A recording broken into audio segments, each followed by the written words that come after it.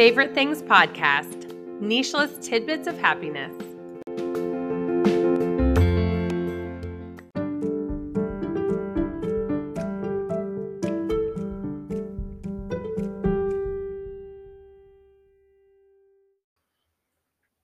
A few years ago, I saw this quote: "People relate to your valleys and are inspired by your peaks."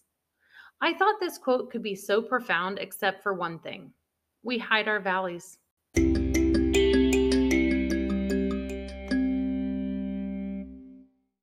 People relate to your valleys and are inspired by your peaks, but I think that too often folks only share those peaks.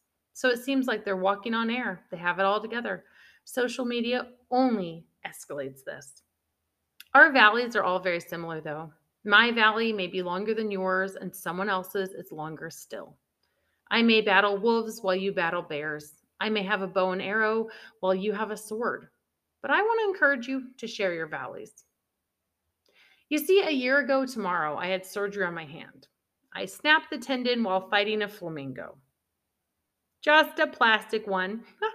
But it is quite hilarious to let the idea of me wrestling a pink stick of feathers play out in your mind for a moment. And of course, it is a way to be funny in order to lighten how hard my whole experience really was. You see, it was the day before Thanksgiving, and I was planning to put up all the holiday decor on Black Friday, including my newly crafted flamingo. We had lived on the island of Guam for a few years before moving here to Italy, and I have a Christmas palm tree, and my husband said he would put it on the roof, so I decided it needed something to go with it. After scouring the internet with no luck of a tropical Santa or an island flamingo that would ship here to us, I put my crafting skills to the test and went with the basic plastic yard flamingo, planning to outline it with hot pink rope lights. I used a combination of hot glue and zip ties to achieve my masterpiece. While attempting to cut a badly placed zip tie, I jabbed the side of my left hand with my son's pocket knife. Real sanitary, I'm sure. A tiny bit of blood squirted out, and then it stopped bleeding. It was the tiniest cut, like a paper cut size, yet clearly very deep. I knew I'd hit a nerve. My pointer finger completely stopped working and hurt a lot. Like a lot. After Googling things, I chose to wait a few weeks for the nerve to chill out from being hit. Little did I know that I had actually snapped the tendon in two.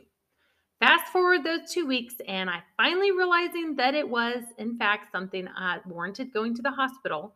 It took another month before I was able to be seen by an orthopedic surgeon, who quickly let me know I should have had surgery within a couple days of the injury, and that now I was most likely not going to have the best result. Spoiler alert, he was right. This is kind of a long story of healing, but let me do the highlight reel for you. Last year in February, I woke up in the hospital in excruciating pain after surgery. I was crying and begging for something to stop the pain. I was met with the best bedside manners I've ever come across. However, they were all speaking Italian, so I'm not entirely sure what they were saying. They were gentle, they caressed my face, they wiped my tears, they were trying to calm me, offering soothing words. The only English thing that they did say, and I quote, "Pain is to be expected." What? I've had quite a few surgeries, and I can tell you that has never been the case.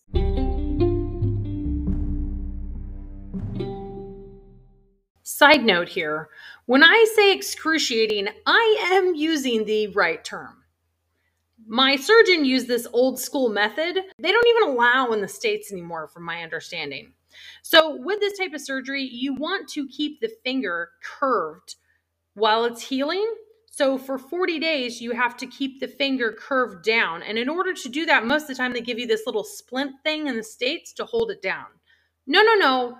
My surgeon sewed a needle through the tip of my finger up through my fingernail and ran surgical thread through there and tied my finger down to my wrist.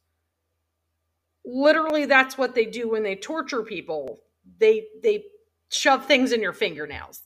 It was incredibly painful, and I even had to do physical therapy with that in.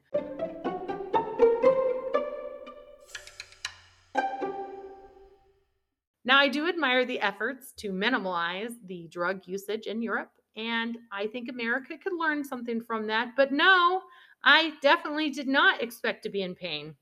It's really funny now And as a family, when we get hurt, we kind of say, oh, pain is to be expected. And honestly, it is. So why do we not share this more? I mean, here I'm talking about a physical pain, but if we go back to the beginning when I talk about those valleys, like that's life, isn't it? Right? Life is full of pain. And I don't want to be sharing pain to be dragging down the joy, but for others to know that it's okay to be in pain, to be sad, as long as we don't dwell there. I'm not telling this story to get the nice messages of, oh, I'm sorry. In fact, I don't want them. What I do want to let you know that I understand a bad year, a rough month, a horrible week, a terrible day. And I'm here to give words of encouragement. You can lose a dream and still dream another one. You can cry in the bathroom and have a dance party 10 minutes later with your kids. You can be in a valley and let others shine on you to brighten your path. Share your valley. You do need to be mindful to share with trusted friends. You do need to be healing to share openly with the world. You do need to have trust in God because He has already walked your valley and He knows the way to get you to your next peak. I have met some wonderful new people this year, and I've tried to tactfully let them know that I was in a rough patch. I'm actually much better than this as a friend when it's easier times. I'm not sure if it was received the best or if I just came across as a complaining person, but it felt right to share that I was in a valley. It actually helped me to see how much that I wanted to get to the next peak and keep me on track.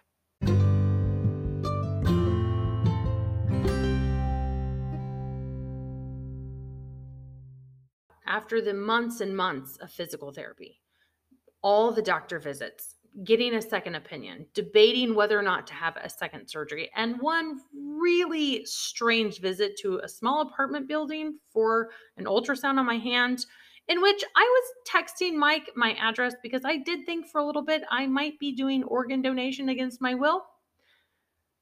After all of that, it just didn't heal.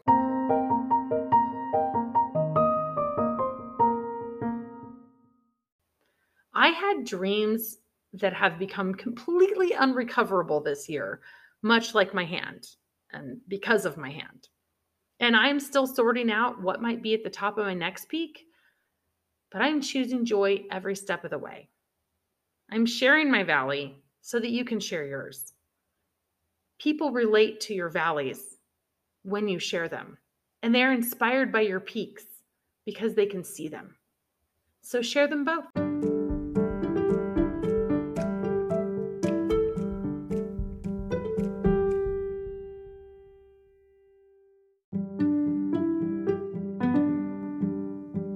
Come back next week for more nicheless tidbits of happiness.